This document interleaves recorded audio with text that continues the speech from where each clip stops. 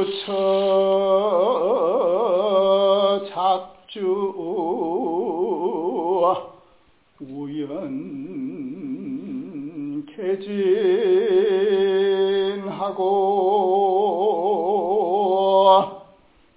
원동 태허의 무차별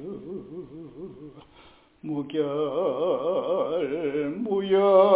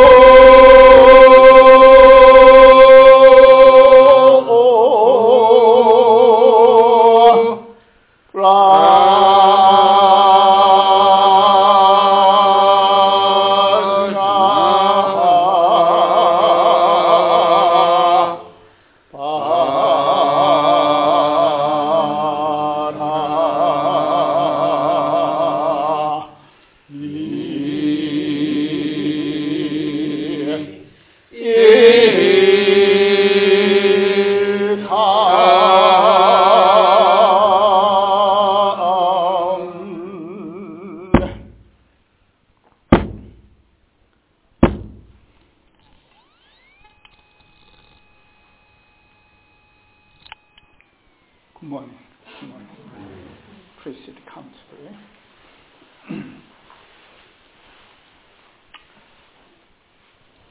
수처 작주의 우연 개진하고 be master wherever you go. Become one in every condition. 원동태의 무결무여로다. Perfection is like the great emptiness, nothing lacking and nothing in excess.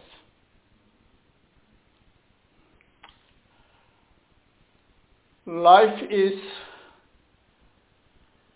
in transition.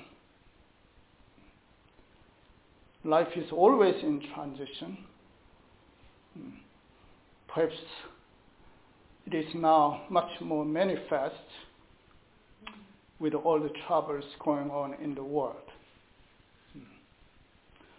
Sometimes life seems quiet, placid, and very calm. That could be just on the surface. But inside, the life would be in turmoil, in upheavals.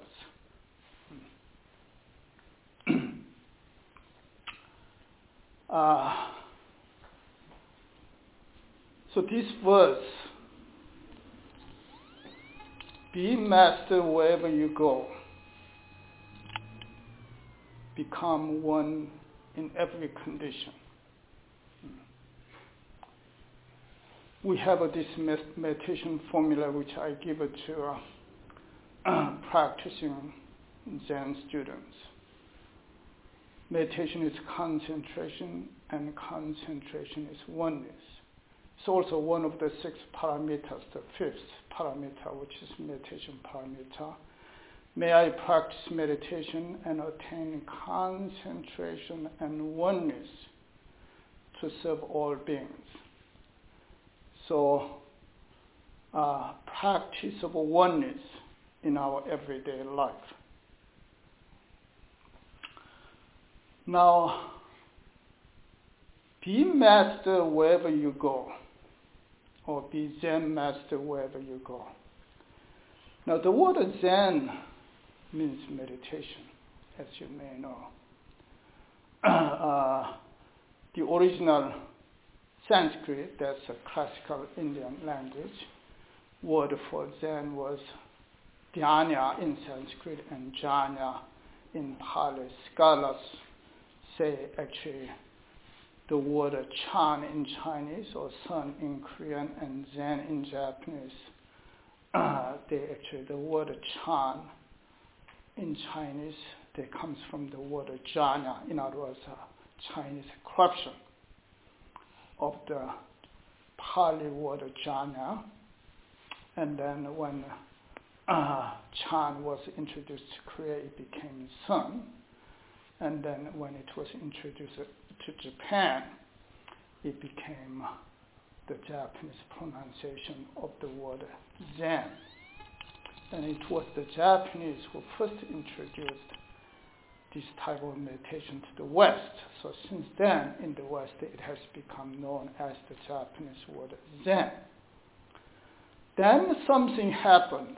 So it basically means meditation, which is concentration, not contemplation. Here, concentration means this meditation does not involve thoughts and thinking. Traditionally, it's put it this way.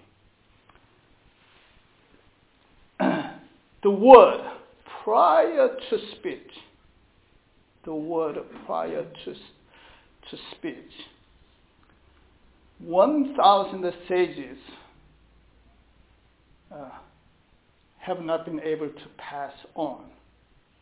So in other words, it means when it comes to Zen, it's got to be original and authentic, which means it has come from each of you in your own style, with your own blood and vessels. Well, as you well know, it says, if you throw things at dog would always run after things thrown at them. It's called the running dog mentality. But if you throw things at lions and tigers, these guys, they don't like the second-hand, third-hand stuff. If you throw things at them, they would never run after things thrown at them. They would directly go after the person who did the throw. That's original experience. That's authentic experience. So the Zen wants nothing other than original and authentic. So that's why the artists, they love it. Something happened when Zen came to the West and became popular, going through 50s, 60s, and 70s. Everybody was going through some kind of a Zen stage, quote and unquote, in 50s, 60s, and 70s. And there were actually a number of people who were promoting it, including Alan Watts. But since then, you see that once I used to read, someone gave me 1-year subscription, The Economist, the weekly. And I was surprised. Quite often they would use the word Zen. This is, it's not even a spiritual magazine.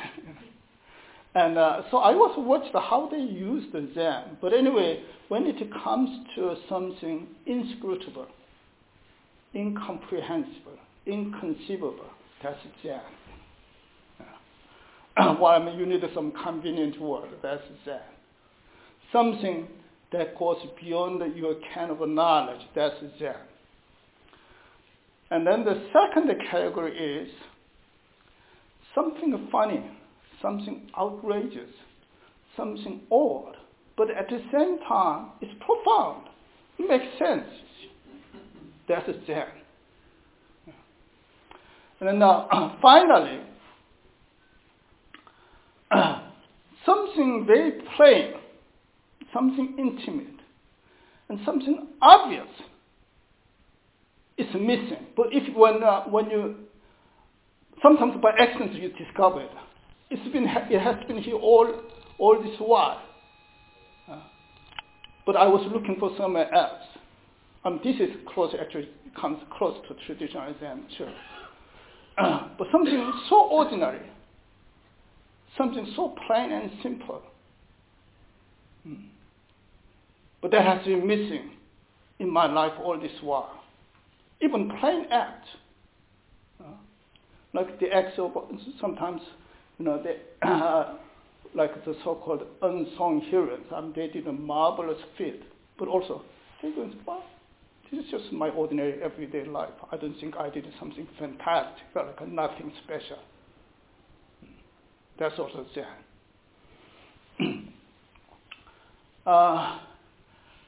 It's actually the word nothing special quite frequently, appears in Zen dialogue. Back, 700 or 1,000 years ago, during the called one Zen Buddhism or Zen culture, and Zen Buddhism, Zen practice flourished, and then eventually later on, something came on in the form of a Zen arts and culture. Right now, actually, Kumala is giving a series of lectures, 5 talks on Zen. I think she will cover the Zen arts and culture. Now, so this practice of oneness in your everyday life. Now, not long ago, I had this experience.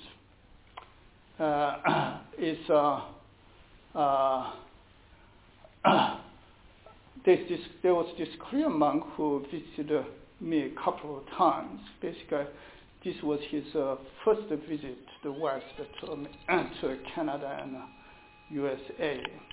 And he came to gain some experience and learn from Westerners how they do Buddhism, with a particular emphasis on Zen. And so, like this Sungsan Sunim, he passed away. He had a number of disciples, and his disciples have been training in Korea for a number of years. Some of them speak quite fluent Korean. So he, while in Korea, he met one of them, and then got some advice. And he told me one of the pieces of advice he got from one of the American Zen monks living and training in Korea is, don't try to judge or look at American Zen or Canadian Zen, the practice of Zen, with your Korean Zen eye. Obviously, Canada is not Korea, or America is not Korea. Even though they practice Zen, it's going through a transition. So he went to Providence, Rhode Island. Providence in Rhode Island. That's the headquarters of a Quantum Zen school. So initially he went there to do 3 months, or at least 1 month gyalje, which is intensive retreat. Then, so he had this, serious intention. He went there, but he stayed, and he came to visit me before that, so I encouraged him. And then, not long after, he called me, and he went there and stayed overnight and got out. So I said, what happened? And what happened was, when Sungsan Sunim passed away, and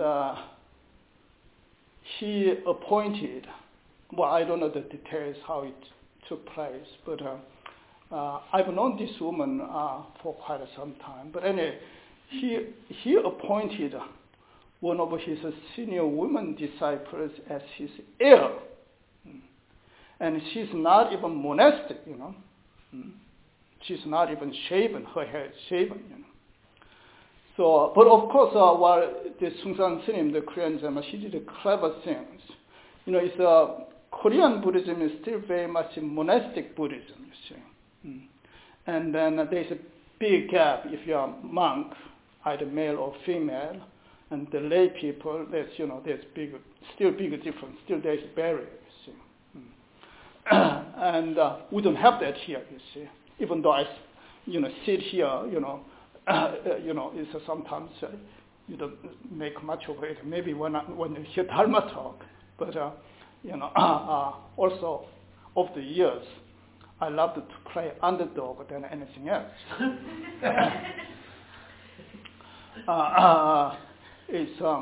But anyway, so if they have, they have some rituals.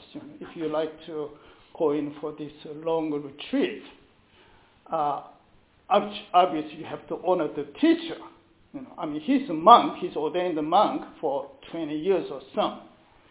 So, and then you have to do prostrations before this lay person, and that's women at that, So he cannot stomach that, you see. So he said, I can take everything else, but I can't take on. So he came to me and with the conference, I have to tell him this. There's this Vimalakirti Sutra, and some of you may know that. Vimalakirti Sutra is one of the well-known, famous Mahayana Buddhist scriptures. Here, the hero, the main figure in this sutra is a layman. His name is Vimalakirti, so that's called, this scripture was named after him, Vimalakirti Sutra. He was something like, in modern parlance, he was Indian CEO, He made fortunes, so he was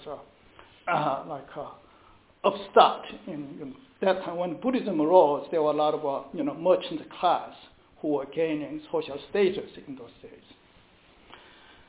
So, but he was not just the CEO, He was a great Buddhist practitioner with a wisdom eye. So, and he even won respect from the Buddha, Shakyamuni Buddha. So one day, the Buddha heard he was ill, He was not well. So he wanted to send some of his senior disciples to inquire after his illness. But it turned out most of his senior disciples were afraid to go and visit him because he is so powerful, and they were afraid to be humiliated in his presence. Dharmically speaking, it's Dharma power, like wisdom-wise. So eventually, the Manjusri, Manjusri is one of the bodhisattvas known for his wisdom and Dharma knowledge. So he volunteered, so he led, bodhisattvas and Buddha's senior disciples and to go and pay a visit to him, So, there's all these famous dialogues going on, and that's actually the main content of the scriptures. But anyway, there's a famous saying comes on, I'm not at ease because the people in the world are not at ease. That's one of his famous sayings. Anyway, so I told him, well, what's the big deal making prostrations before lay person or before female teacher? It's nothing at all, if you cannot bring yourself down to that, you have to learn to stoop as low as possible to examine yourself. If you're a Zen monk or some monk, and then you can check it out. There's even a well-known Master Chao Chu's story that he was very filial to his master. He served his master for something like 20 years. And then when his master died, he was 60 years old. Then again, he spent, this is more like a Confucian culture, he spent 3 years just beside his teacher's grave mound. Just he sat, he built meditation hard, and he sat in meditation and keeping vigil for 3 years. Then he set out for the first time on a pilgrimage to visit other teachers and temples and monasteries around the country. Before he set out on his pilgrimage, he made a vow. If there's a 7-year-old child, and if there's something I can learn from the 7-year-old child, I'll go after him, I'll visit him and learn from 7-year-old child. But if there's 8-year-old man, there's something I can teach him, I would go after him and serve him and teach the Dharma. So it's very famous.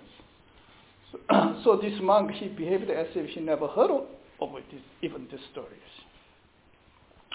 Now, of course, sometimes, so-called Zen students, even Zen teachers visit. You may have heard about stink of enlightenment. Actually, that's the word Kumala used this past Thursday when she gave out the first lecture. There's something called the stink of Zen.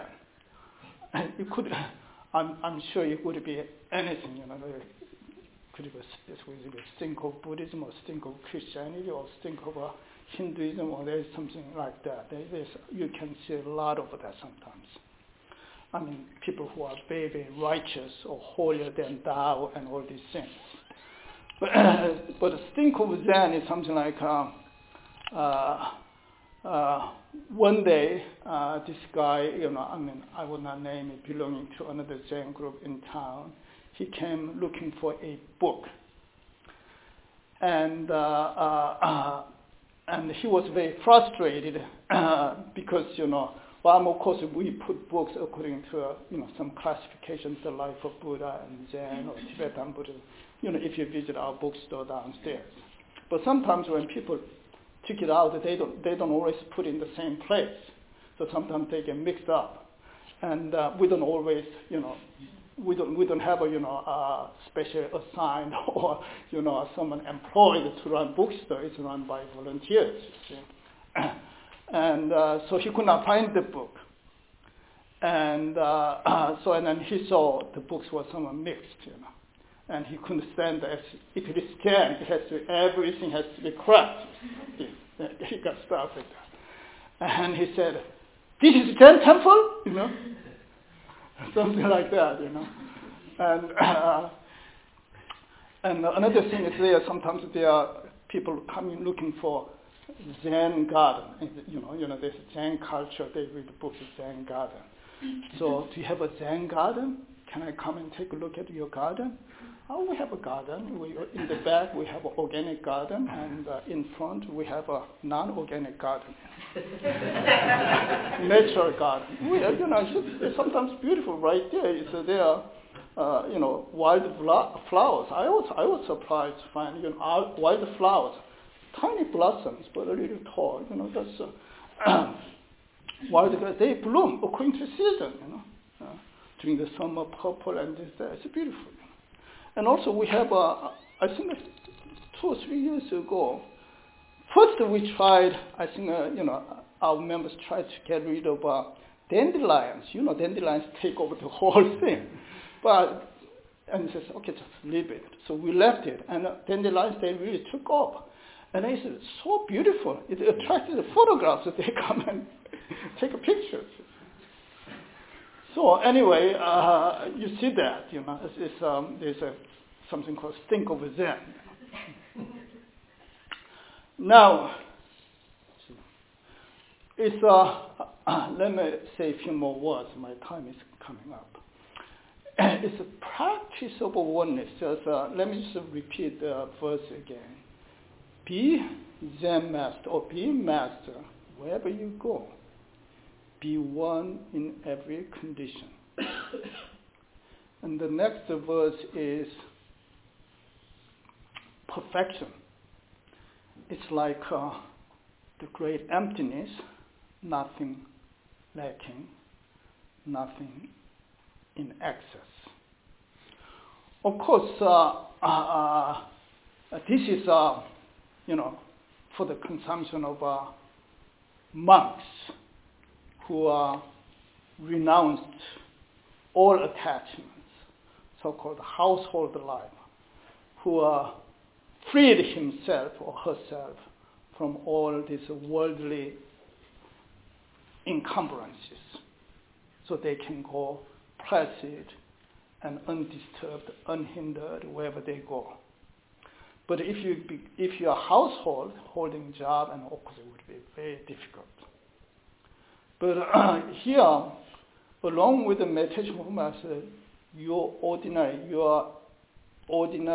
everyday life is the way of a Buddha. So that has been my teaching. That's why I'm here. Your ordinary everyday life is the way of a Buddha. That means apart from your ordinary everyday life, there's no other way of a Buddha. So that's driving message.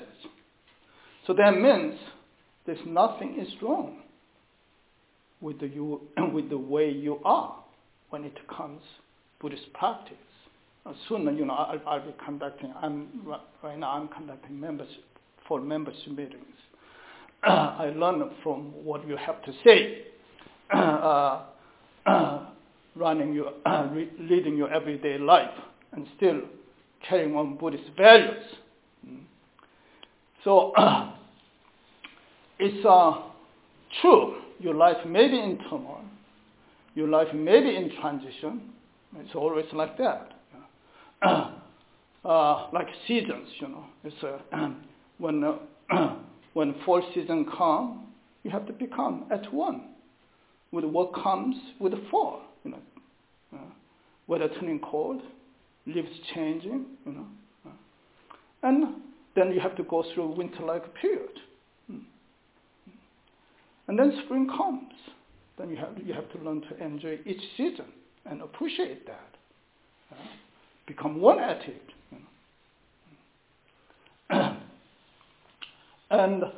But here, whether your life is turmoil and upheaval or in this discontinuous, but there's always continuity in the midst of discontinuities, in the midst of upheavals.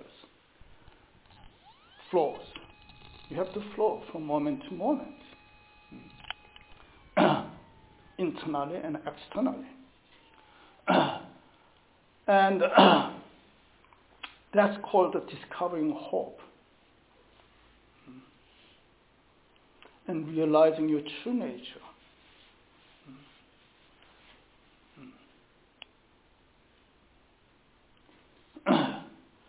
And that's challenge. But meeting the challenge, going through the process, that's the practice. That's why we say practice and cultivation in the midst of activities is far superior to practice quiet up in the mountains.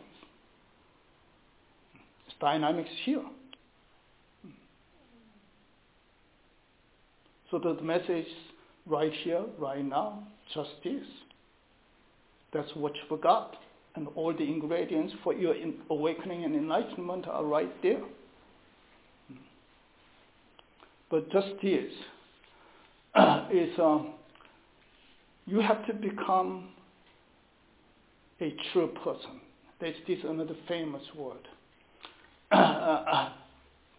It's 무의진인, a true person, a true and sincere person of no special status.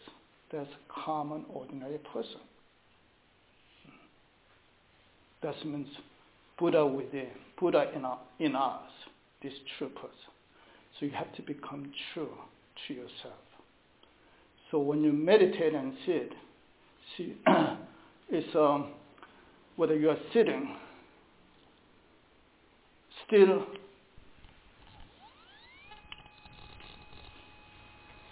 with a falsehood or pretending, or whether you are sitting true person with a compassion and repentance. Confession and repentance, but to yourself, because you know you can cheat the whole world, but not you. So that means true person. You have to become true person to yourself. For happiness, for your own happiness. And then to pass on that happiness to people you associate with.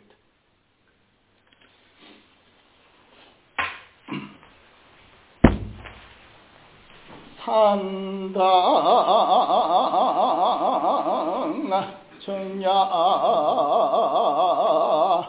사무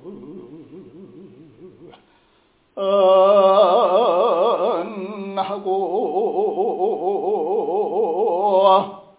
적적 요요에 본다유